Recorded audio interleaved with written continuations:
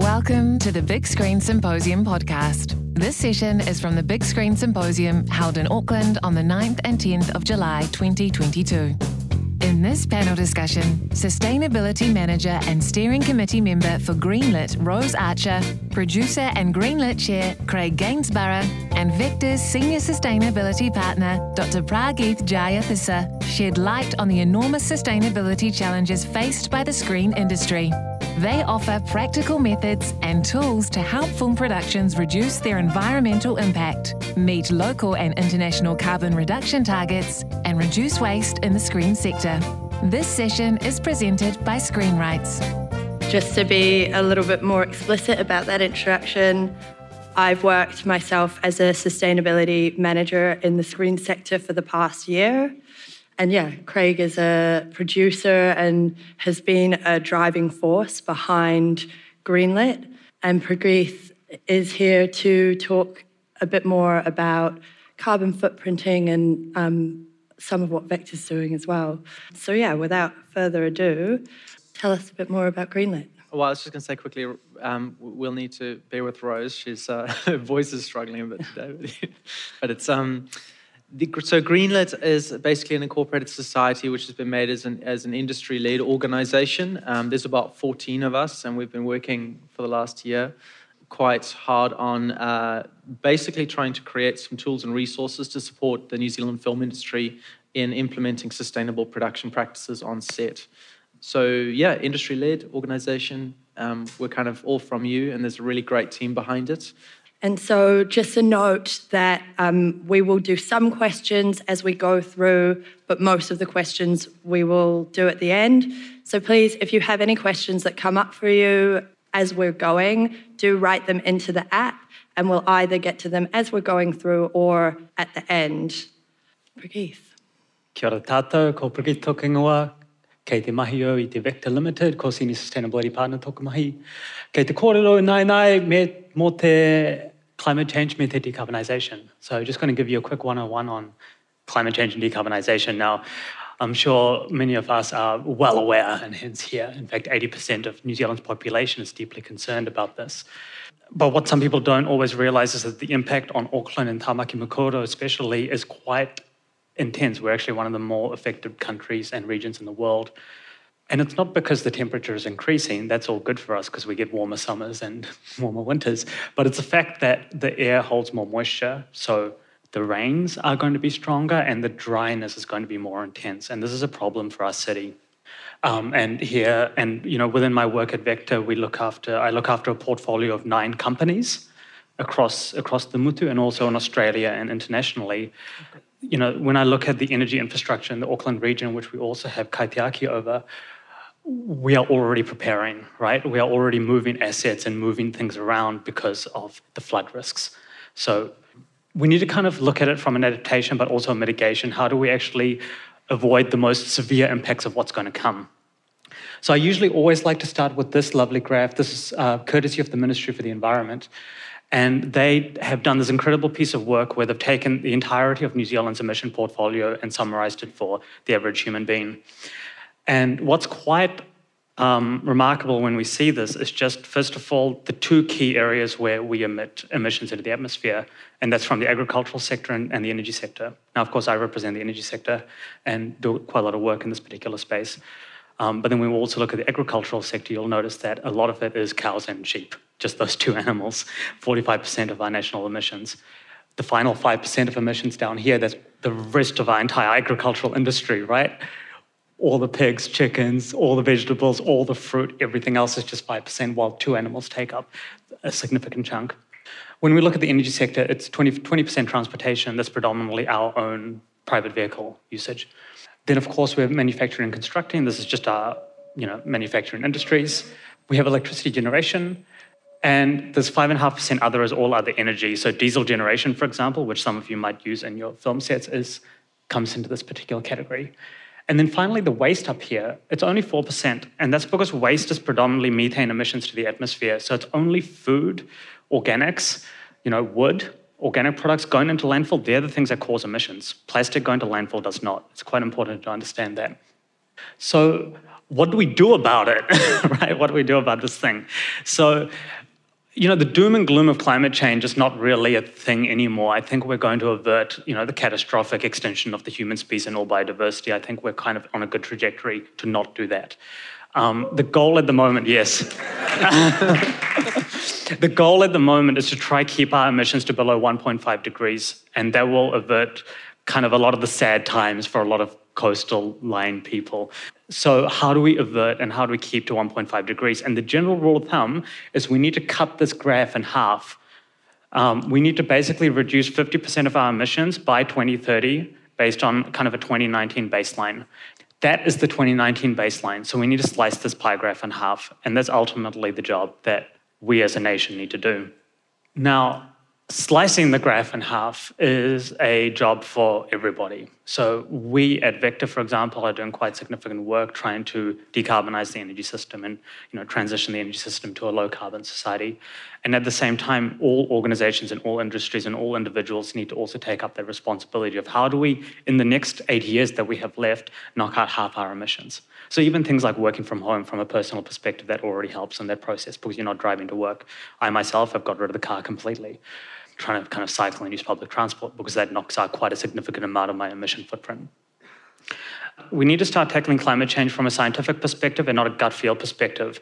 Over the last 10 years, quite a lot of us have been trying to do actions because it makes us feel better, but we haven't really been taking it from a scientific methodological approach on how do we actually mitigate the risks. And it leaves people feeling really helpless. It leaves people feeling lethargic. It feels like, oh, I'm doing all this stuff, but it's not doing anything. So how do we kind of approach that? And the first step and the most important step for everyone is that you need to actually measure your impact, right? The impact that you are having on the environment. And this is what's known as measuring one's carbon footprint. So once you, as an individual or your organization, here we're talking on the organizational level, the moment your organization has a good understanding on what your direct emissions to that is, you can then work on cutting that in half. And this is a process. The Ministry for the Environment have set up this really amazing document called How to Measure Your Organizational Greenhouse Gas Emissions. Just Google it. It's a phenomenal resource. All companies throughout New Zealand are using that as the base of how we then calculate our carbon footprint. Once we've understood that, we can start the reduction initiatives. And this is where things get really fun and really exciting. So I've recently run this through Vector. So Vector is a conglomerate of 9 reasonable energy companies across the country and in Australia. And we've found out that we can reduce 50% of our greenhouse gas emissions, more in fact, and save money in the process. We are able to develop and deliver better customer services, and our entire offerings and products have increased as a result. This was not possible if we did not have the measurement to then go and try it directly and put direct scrutiny on how we deal with this problem. So, for example, a simple example, this is a very small chunk of our emissions, but still is our actual vehicle fleet. When you look at an electric vehicle and a petrol vehicle, on a total cost of ownership, the electric vehicle still today is cheaper than the petrol vehicle. On price tag, the electric vehicle looks more expensive, but when you take into account the maintenance costs on an EV compared to a petrol vehicle, when you take into account the cost of the fact that electric runs at 40 cents a litre and petroleum is like $3 now, and the fact that at the end of life, your electric vehicle still has value in 5 years' time, but your petrol vehicle, you're not going to be able to sell in 5 years' time. And when all those calculations are put into account, you suddenly realize, actually, it's the better business decision to get an EV fleet now than continuing having a petrol fleet. So that's one small example. There's thousands of others. But overriding, we're able to knock down a significant amount of our operational emissions and save money at the same time. And this is partly because there's so much good alignment at the moment. There's great political alignment, we've got great market alignment, we've got great community alignment. 80% of the country is really deeply concerned and cares about climate change. We have legal alignment. There's amazing kind of lawsuits and litigations that are happening at the moment all around the world against high-polluting industries. And of course, there's the economic and financial alignment, right? The investors and the people that are providing money are only now providing investments. For example, green bonds are 20% of all investment debt instruments and growing in number. So if your company is not moving towards a sustainable trajectory, you effectively do not have a future. So a lot of the work I do is actually on a business continuity and maintenance perspective, as opposed to being sustainable, which is now no longer a thing you do on the side. It's a core part of your entire business and corporate strategy. I've got a question over there. Just to confirm, my suspicion suspicion. So do you think the news media in general exacerbates the kind of doom and gloom of climate change and kind of leads to people being lethargic about the whole thing? And do you think the big corporations that run these kinds of stories are kind of knowingly doing that? So interestingly, the doom and gloom part, I like to think is the third generation of climate change denialism in kind of concept. Like there's a first generation that said climate change is not happening, we're not going to do anything about it. The second generation said, climate change might be happening, I'm just going to kind of reduce my plastic waste and that's enough, that's all I'm going to do. And the third generation is saying, oh, okay, well, this is way too hard, it's an existential crisis, so this is not going to work out. We need to be quite careful of that, and as you very rightly put, we need to make sure when we're framing our stories, we're not framing the doom and gloom situation, which we now scientifically know is not likely to happen. We need to really get the hopes and the people that are doing great work and get those stories up. And also, hypothetically, if we were to completely decarbonize by next year, would the Earth go through a healing period of cooling and changing its weather cycles? Everything that's already locked in is locked in already. So the impacts that we've created up till now, of course, there's still the impacts are going to come. If we can decarbonize by next year, I mean, that'll be phenomenal, but I don't think we're going to get there. And feel free to ask questions now as well. It's a good time while this topic is still fresh before we get into the deeper details. If you can put them through the app, though, that would be really helpful because then we can read them up here and keep a track on them as we're going.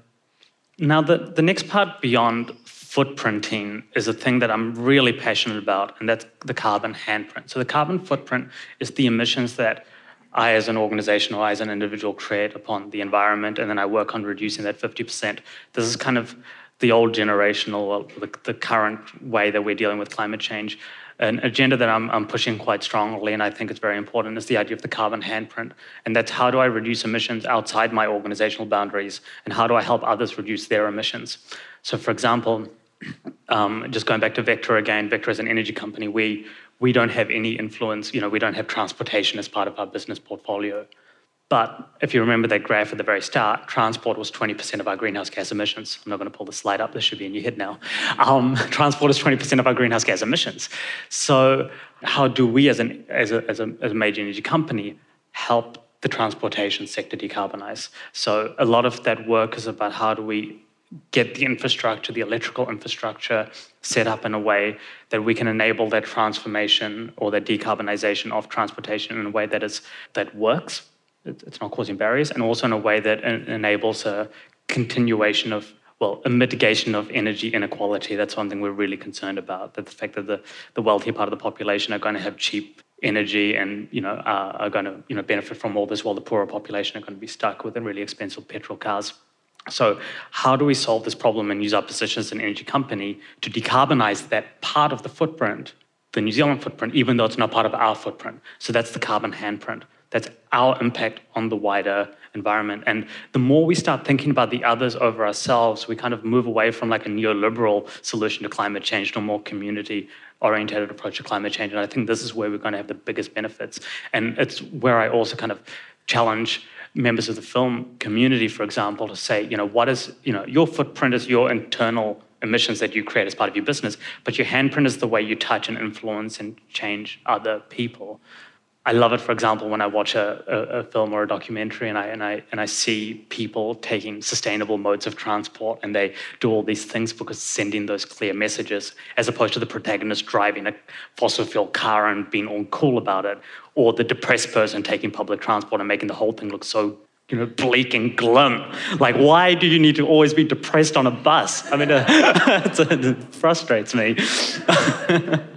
Anyway, that's just generally a 101, and I hope that sets the scene, because I think now that really comes to the next part of, starting with the carbon footprint. I mean, what does the carbon footprint of the film industry, look like from a kind of a first look? We don't really know. So this is one of the really challenging things that we've got in New Zealand. In the UK in 2011, Albert was formed, and the commissioners there in the UK made it mandatory for productions to be reporting on their carbon emissions. That was 11 years ago. In New Zealand, we have not had those, and we have not most of our productions are not reporting on their carbon or even keeping a track of their waste or carbon emissions. And it was revealed that 53% of people don't know whether the productions they are working on are measuring their carbon footprints and waste. Now, the process of measuring a carbon footprint is an all-encompassing one. It requires information from almost every single department. So the fact that they don't know, you can kind of ascertain they probably aren't, because if they were, you would know. And 26% say that none of them do. So when we took those numbers and we kind of did a little bit of math, it worked out that around 7% of productions, as a guess, loose guess, around 7% of productions in New Zealand are monitoring their impact, which is not very high. Yeah, we basically need more information, and that is a collaborative thing from all departments across all stages of production. And the reason we need this is that without knowing what our footprint is as a country in our industry, we can't reduce, because you need a baseline. So what Prageeth was talking about with the 2019 emissions that he showed for the whole of New Zealand, that forms a baseline which we can then reduce from. Without that baseline, we can't really reduce, which I'll come to in a minute, why that actually is an issue for our industry right now and why it's something we need to be addressing quite seriously. For that, we need a carbon calculator. There are carbon calculators in existence around the world for the film industry, but with all of those calculators, they have reasons why they might not necessarily be suitable in New Zealand. We've got different factors. Emissions factors in New Zealand is one of them. There's also a usability thing we've got some cultural differences to the rest of the world. There are a number of other factors, but one of the big ones is actually data, is being able to track and monitor our own data across the industry. So what we're doing in Greenlit at the moment, and we've actually thank you, New Zealand On Air has just provided us some support to continue this work, but we're building thank you.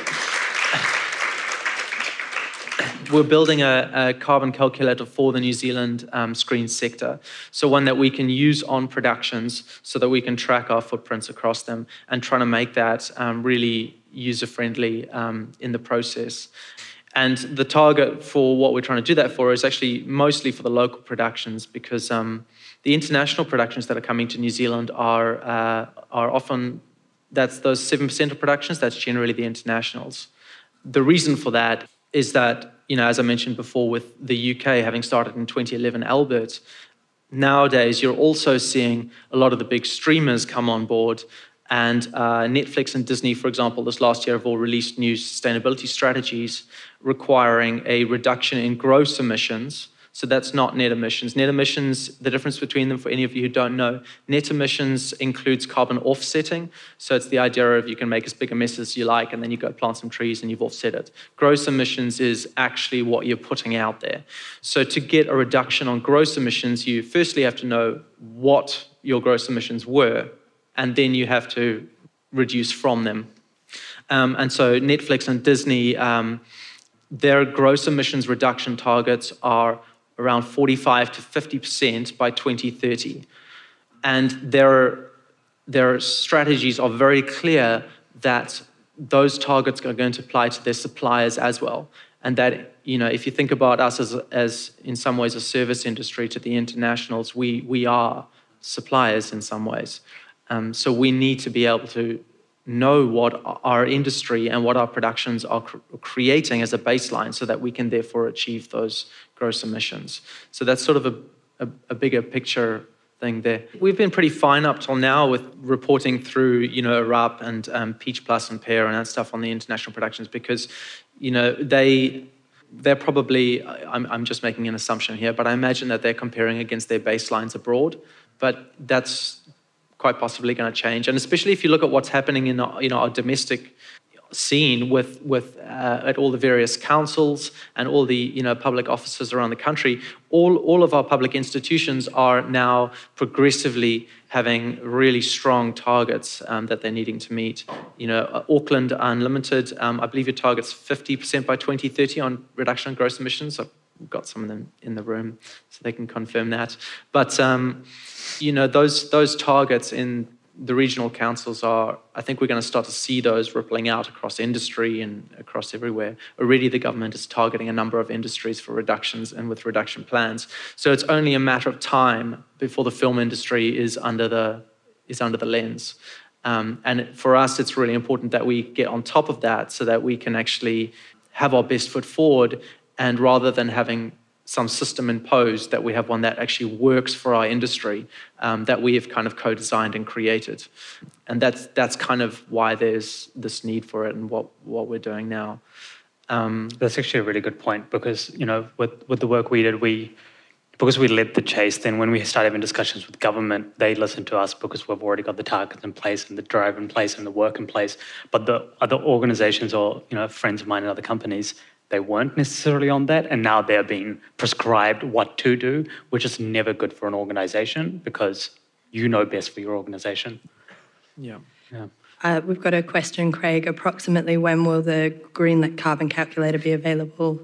So we want to be testing it by the end of the year. So we've made a start on it, and we've been working with ECOS. So we actually, as well as NZ On Air, we had a really generous donation from an anonymous donor, and that's allowed us to make an initial start. So ECOS is our partner in that sense, and now we're just looking to kick off the next line of work and hopefully have a working model by the end of the year. So just around the world, just so you're aware, similar to what we're doing here, there are a number of other initiatives around the world. And it's really exciting because everyone's sort of talking to each other. This whole initiative around the world, it feels quite unified. There's a lot of talking going on behind the scenes between all of these different groups, which is really cool. Yeah, and just wanted to also give some examples of the work that is happening in other countries.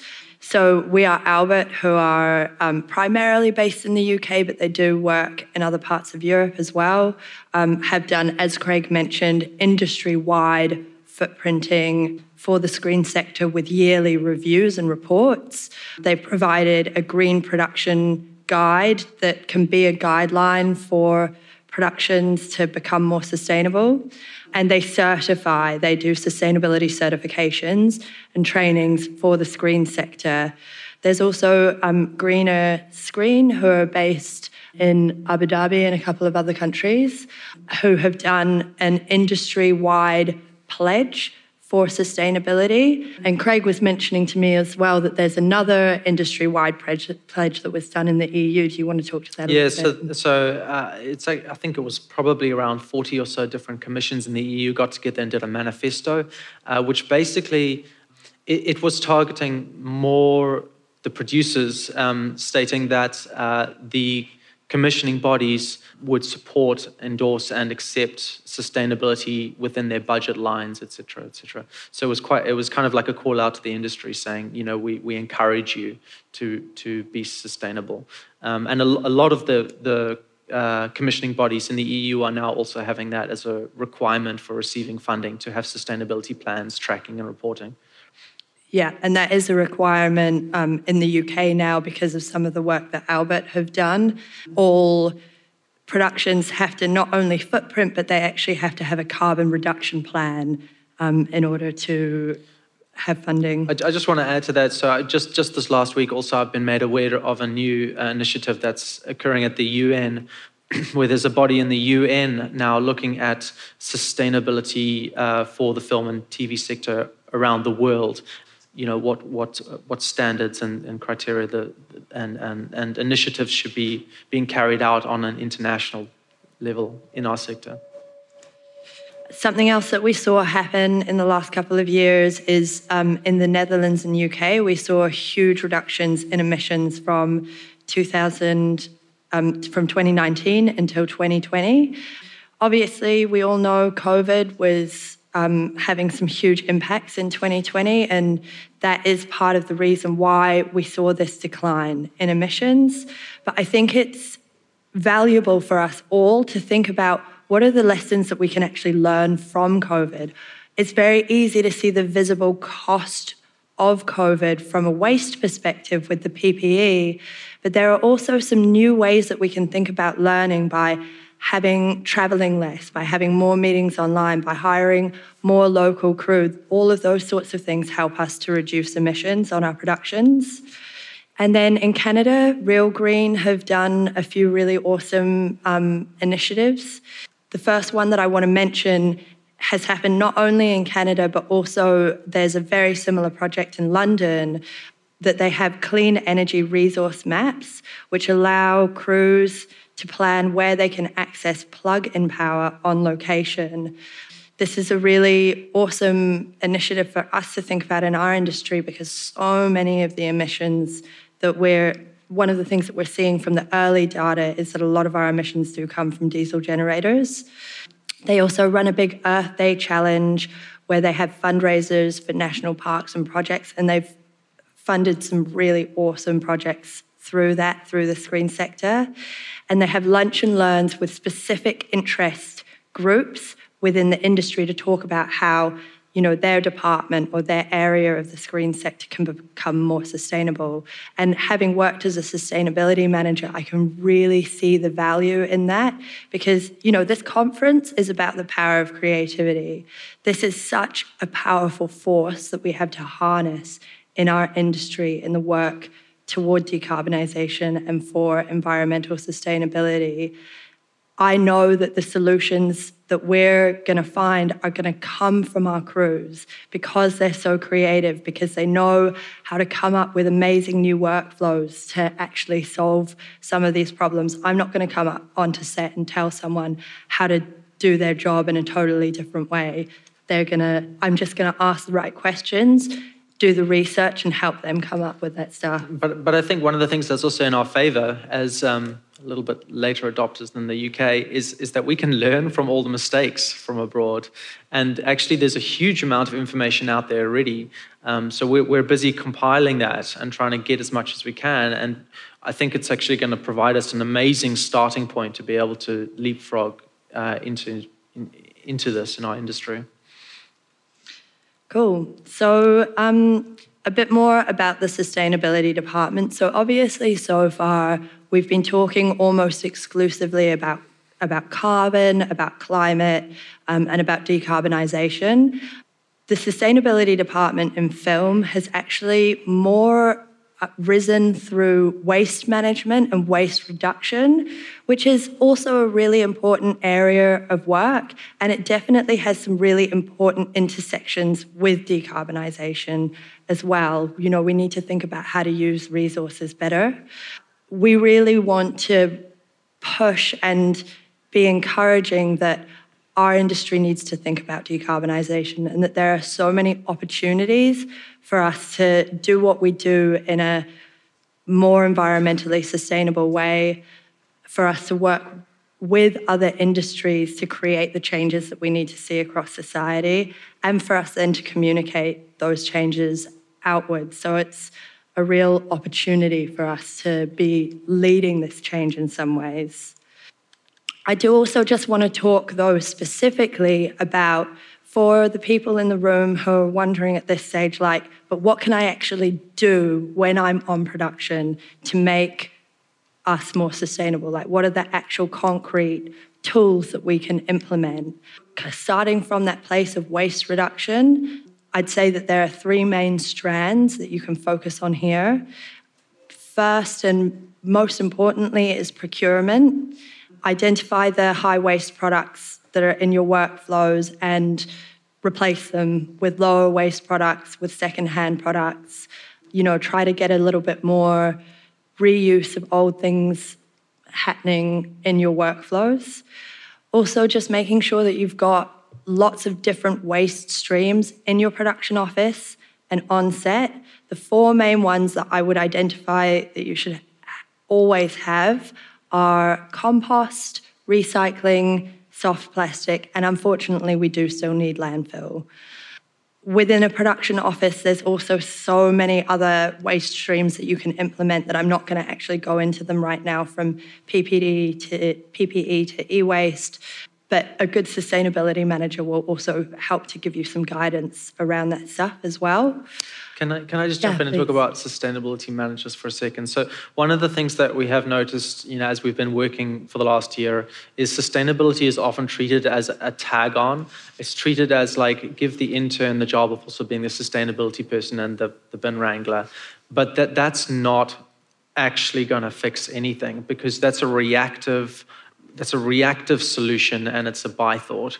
Like, sustainability needs to be treated from a strategic perspective. It's got to be thought through upfront before people come on board. It's got to be at the onboarding phase, and there needs to be a plan in place from the start. Otherwise, it's actually not going to achieve much, and we're just always going to be reacting, and never really actually doing anything like that creates.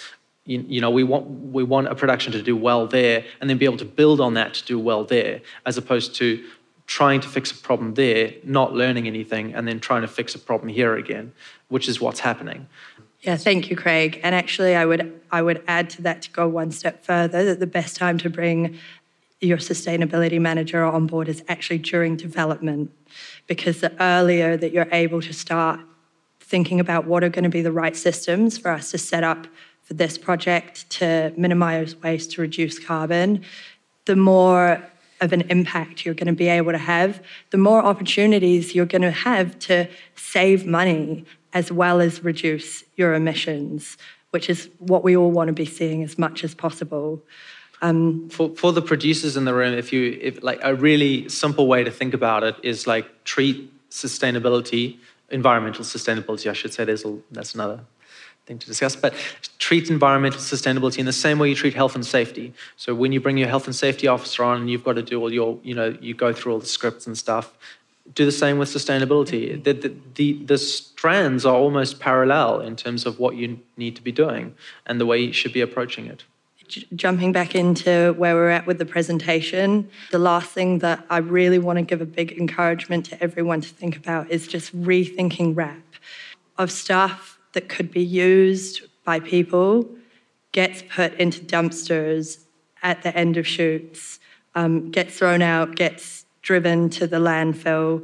This is not necessary, and it's not necessarily more expensive to do it better. You just have to rethink how you're going about it and create a little bit more time, potentially more time with fewer crew, so that you're able to actually get usable resources in the hands of people who can still use those things, rather than we have to wrap and get rid of everything the first day after we finish shooting. Give yourself a little bit more breathing room so that you can get people to come pick things up from you from Trade Me or Facebook Marketplace, or donate things or any of that kind of thing. So just trying to think about keeping things in circulation once we're done with them as well.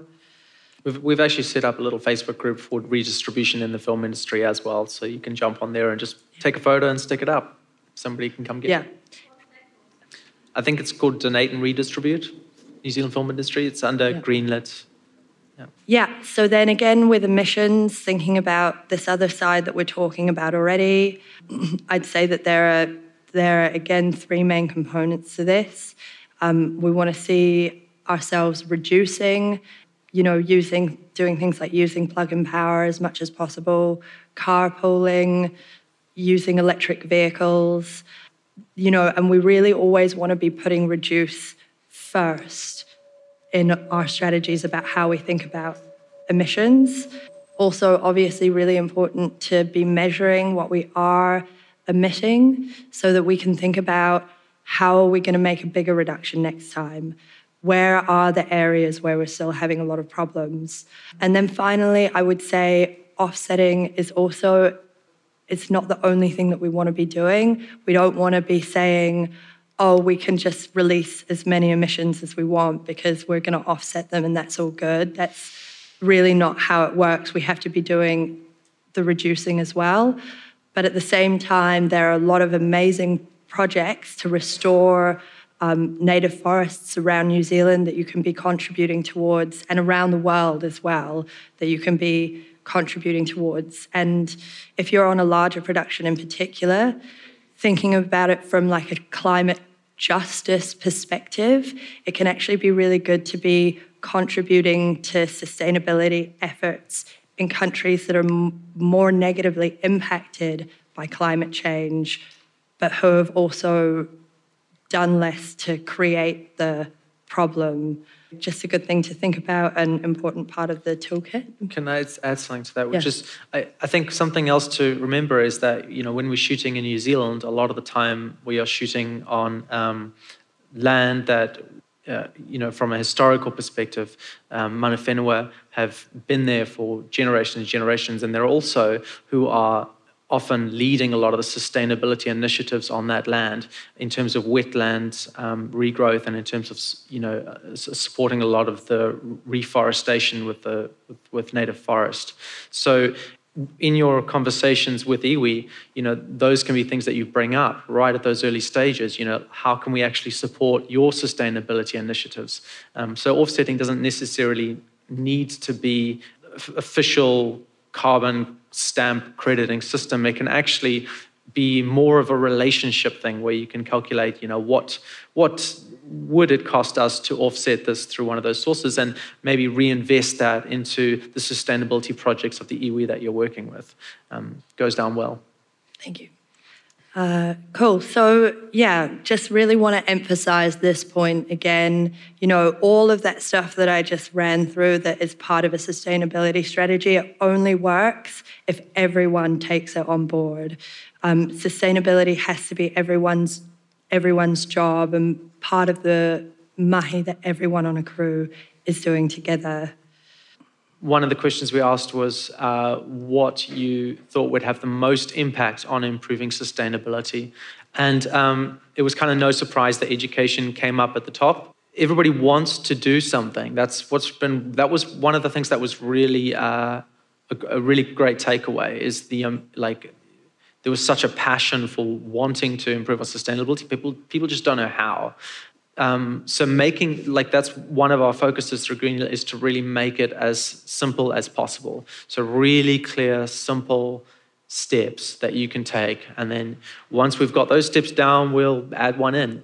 But it's not about trying to be perfect from the get-go. It's actually just trying to do more than you are doing, and then learning from it. So I think we kind of need to embrace imperfect first, rather than be really harsh on ourselves and expect ourselves to suddenly be these bastions of environmental sustainability, when we actually just don't have that culture yet in the industry. We haven't grown it. We haven't given it the space to grow.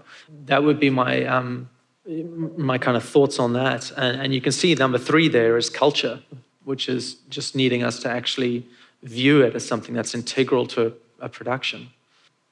Sorry, I do want to also point out there, financial support or systems. As you can understand, the biggest barrier to it was time and money. And that came up over and over again. And that's why I would also, once again, encourage you to think of it as health and safety. If you think of your health and safety budget in a production, it's actually not that big. And sustainability doesn't need to be as big either. And there are actually a lot of savings that come through implementing sustainable practices. So there's actually partially some education on what the true cost of implementing sustainable production practices is, because it's not as much as you would think. So yeah, Auckland Unlimited has actually been doing an interesting study with Arup. So some of you might be aware that Arup was commissioned by Auckland Unlimited and Screen Auckland to really take a study on what the emissions of the screen sector, and I think the focus was predominantly Auckland, but correct me if I'm wrong, Juliet, the whole country. So they've been doing a real kind of top line study on what our emissions as a country are, and from that study, what they've found is that our main sources of emissions are transport and catering together.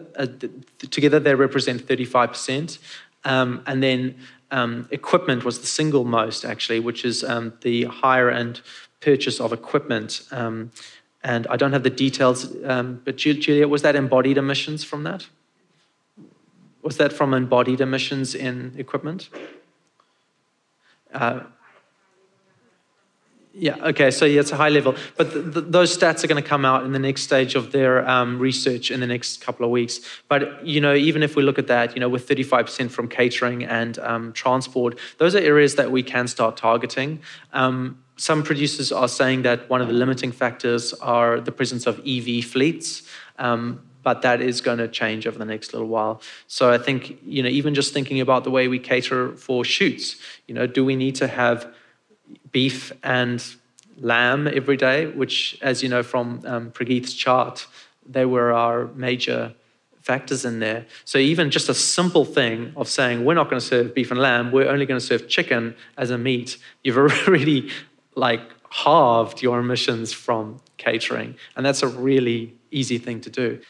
Cool. So that's sort of getting toward the end of us presenting, and we'll just move into a little bit more of an informal kind of Q&A moment. But I just wanted to kind of highlight 3 main points that I want people to be taking away from what we've been talking about.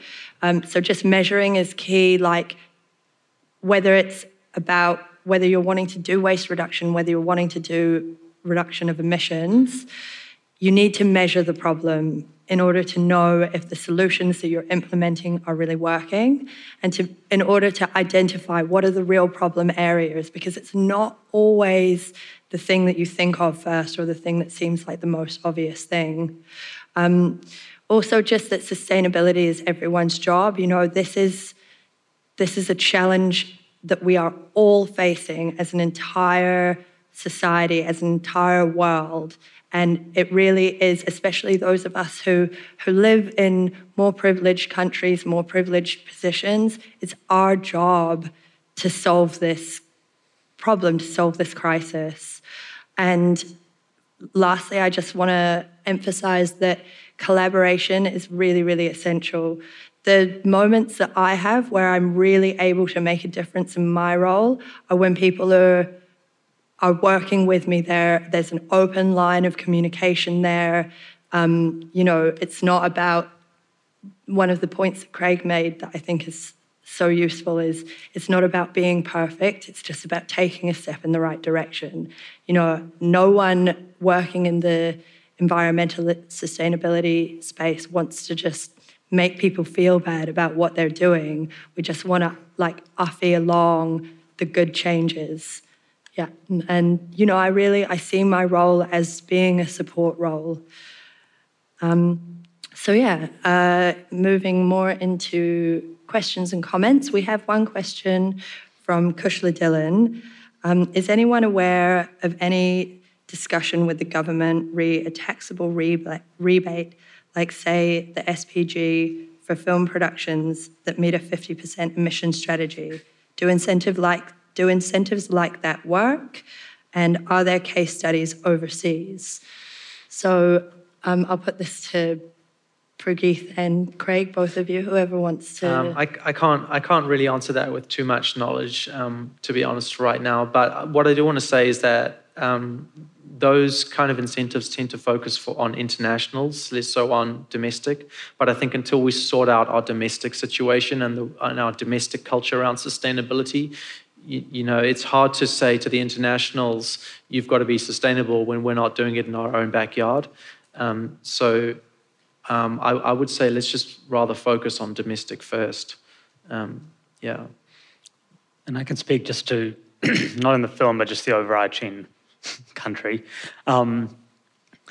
If you can kind of prove, or the way we do it, if you can prove yourself as being a leader in a space, you earn yourself a seat at the table in those discussions with government to then propose strategy and really be quite clear about where the key blockages are and how do we unblock those blockages.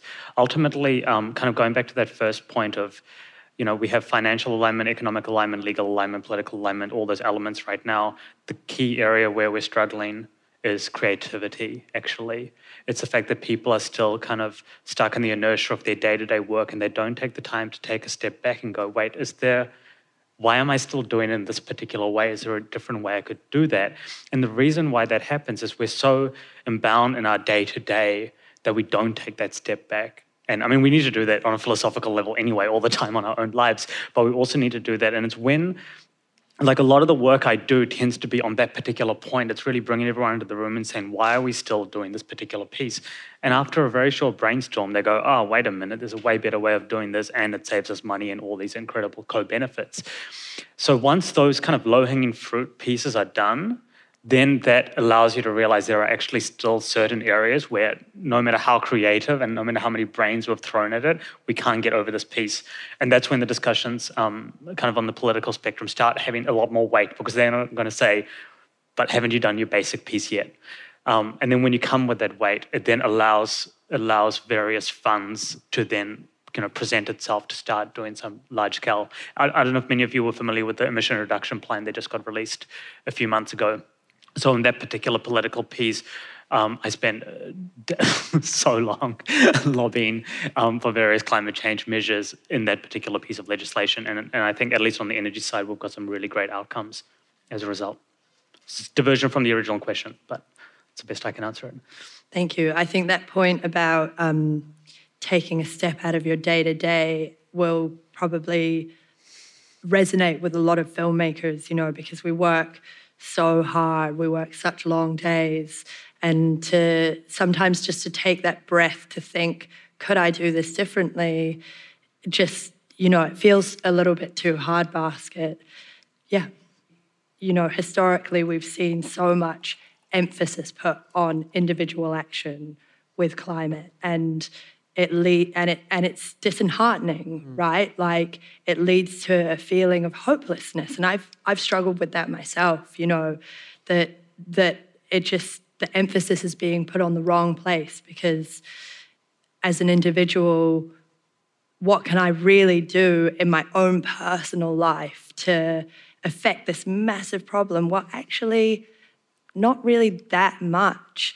But I think that one of the things that I really want to encourage people to think about and understand is, as a consumer, as an individual, that impact that we can have is way overemphasized. But the way that we can have the most impact as individuals is bringing it into our work, bringing it into our jobs, so that we're actually thinking about how do we adjust the systems that create a carbonized economy, and how do we decarbonize those systems. And yes, of course, in New Zealand, we do have a big problem with agriculture in particular. Yeah. Don't stop lobbying. Yeah, totally. I'm so with you here on this particular topic, and I spend quite a lot of time with policymakers, with large industry, and also with people at the same time. And it's really interesting because everyone almost starts pointing the finger at the other person. So from the individual side, we go, well, the large corporates and government need to do something about it. And then you sit on the kind of the corporate side and they go, well, we've got the sustainable product and, the old unsustainable product, which we're trying to sunset, but no one's buying our sustainable product. It's the consumer's fault for not wanting to buy the thing that we're trying to offer. Can you please buy this thing? We don't get to control what you buy. We just can offer you, the more sustainable version. And then you sit on the political side and they go, we want to put this law in, but we're worried we're going to get voted out of power. And you see the trilemma, right? Where if everyone points their finger at the other one, we don't really unfortunately get anywhere. And it's such a drama. And it's one of the big stagnations. It's this kind of trilemma of these three components. So this is why I'm really passionate about, exactly as you say, moving away from footprinting, which is individual. It's kind of like the neoliberal equivalent of climate change, equivalent of if each individual person takes care of their own footprint will solve climate change. I don't think that's going to work, as you very rightly said. And that's why I'm really passionate about the handprint concept of what can I do to encourage emissions outside my boundary. So for an individual person, that usually is related to what you spend your money on. Is your dollars going to extended drilling of oil in the Arctic, or is it going towards making our public transport infrastructure better and paying bus driver salaries? Are we voting for councils and governments that are aligned with sustainable initiatives? And are we talking to our friends to also have that political might so that the politicians in power can say, yes, we can do this because we have the support from the people? And I'm still, it's still a brainstorming. We need to keep brainstorming this along. And I think there's some real beauty in where kind of the media film even the documentary space can really play a part by bringing the information. Not many people realize that 50% of our emissions are agriculture, of which 45% are to animals, right? Most people don't know that. And because they don't know that, they're not empowered to take the action. So how do we, in our work, is there a particular scene, for example, where someone is about to order like a beef pie and the other person goes, no, I'm not going to take the beef pie because it's contributing 40% of our greenhouse gas emissions. I want to take I don't know. There might be a waste, but we've got to get those words out there so people have the awareness. And I think that's where there's enormous power. One of the things that I also find really motivating and inspiring working in this space specifically is thinking about the opportunity for that carbon handprint in film of communicating solutions. And this is one of the things that I love most about my job is coming up with those solutions. And I think that the more that we find those solutions in our own workflows, in our own day-to-day, the more inspired we're all going to be as an industry to communicate the solutions. Because I think that we have this fatigue that has been identified around, hearing so much about the crisis and hearing so much about how we need to fix it, but not feeling that we have any of those solutions within our immediate reach. And I think the more that we can bring solutions into this space, into this corridor, the more we are going to be able to decarbonize. But I also want to totally agree with you, Kushla, on that, that sense of weight on the individual. And I think that's, for me, one of the reasons why I think it's really important to take that non-judgmental approach on yourselves and setting these unachievable targets. It's got to be us all together supporting each other to do this. And it's got to be, it's okay to not do it perfectly. We're just going to take one step forward, Thank you for that very robust conversation. I do have one question that's come through on the app, so I might do that first and then come to you both. So the question was from Callie Scott. I hope that I pronounced that right, sorry. Are there any plans in the works for sustainability manager training programs? Thank you for this question. This is actually something that I have been doing some work on myself. I think that it's a really important thing. We need more really skilled people to be able to step into this role. At the moment, I'm just working on the level of bringing interns on board with the projects and paying them at least living wage, because that's also an important part of sustainability. But I have a training program that I would love to implement that's in a very kind of draft stage that I've been working on, and that's something that I might pick up again at a later stage and keep running with. Yeah, but there are a few, the international productions that have come here that have had to report. There are some really good sustainability managers in New Zealand, so there's no reason why we can't be using them on our domestic productions as well. And there's no reason why they can't be training people. So I just encourage you to start exploring who's out there. And if you need advice on that, come and chat to us. We know most of them.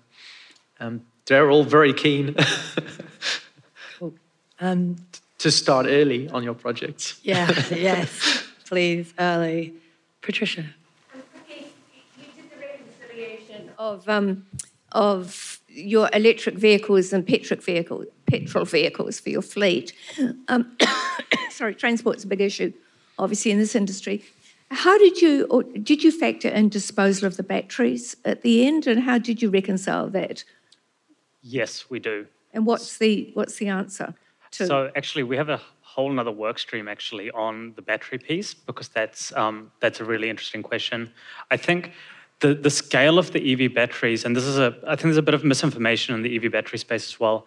The scale of the batteries are so large in an electric vehicle that the value of the batteries is so high that the actual value of the battery at its end of life actually holds tremendous value, because of the amount of precious materials and raw materials in there.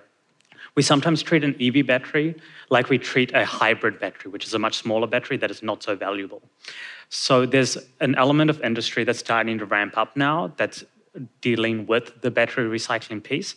And on top of that, there's another piece of work which we're doing actually it's tabled with the Ministry of the Environment at the moment.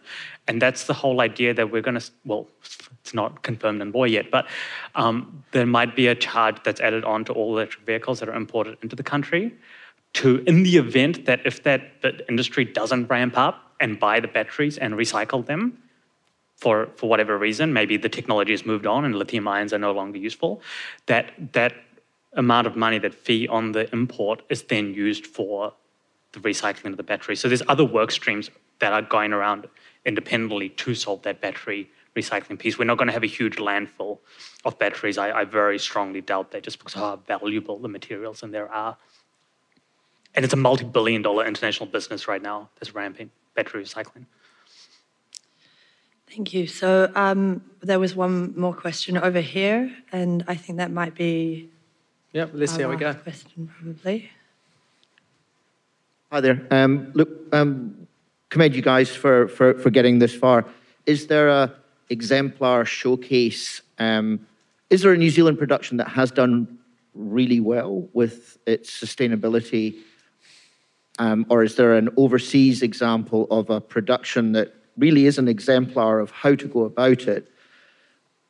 And is there a way that within the next 6 months, or that one of these funded projects could be used to create an exemplar showcase that can be shared with everybody else? Because I think part of there needs to be, spoon feeding is not quite the right word, but there needs to be something that is done to help people and go and say, this production has actually gone through the process beginning to end, and here's the results, sharing it for everybody else to follow with. Thank you. Yeah. So I'm just going to answer that really quickly because we're over time now. That is actually a piece of work that I'm working on at the moment with the current production that I'm sustainability managing, to write up all of the learnings that we're doing. But also, this is a space where we're moving really quickly. We're learning a lot really fast. And so I would say for myself, and probably for most sustainability managers, every project that they work on is going to be better and more sustainable than the last one. They're going to identify opportunities to improve, to reduce emissions more, to reduce waste more. And so, yeah, it is something that I'm working on. I want to put it forward, and we're putting forward sustainable production tips as well through Greenlit, which will be available sometime over the next year. But it's also about doing more than the last time. But I also think, like, to your point, just those inspiring cases. There are actually some out of Australia more recently. I don't know if any of you know Sarah Trissone. She's incredible sustainability manager over there. And one of the cases that I've just heard about recently, I think it was Lionsgate. But the reason they were so successful with their sustainability is because the gaffer was thinking about it. The art director was thinking about it. They were all thinking about it in their roles. And they actually, I'll see if I can get them to write something up from that, but it was a really wonderful experience for the whole crew as a result. But just locally at home, we've got some, a lot of our really small budget productions think about it in a big way.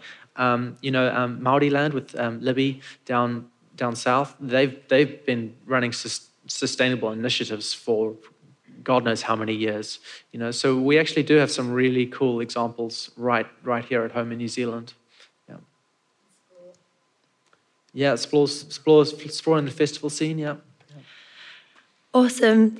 Thank you all so much for coming. And just want to point you in the direction. I don't have the slide, unfortunately, but if you want to hear more about the work that Greenlit's doing, you can sign up to the mailing list at greenlit.org.nz. Thank you. Sorry for the questions that we didn't have time to get to. Thank you so much for your really great questions and for coming along to the session. Thanks, everyone. The Big Screen Symposium 2022 is brought to you by Script to Screen. We are grateful to our event partners, the New Zealand Film Commission, New Zealand On Air, AUT, Images and Sound, and Te Māngai Pāho. Voiceover is by me, Anna Corbett, and music by Poddington Bear.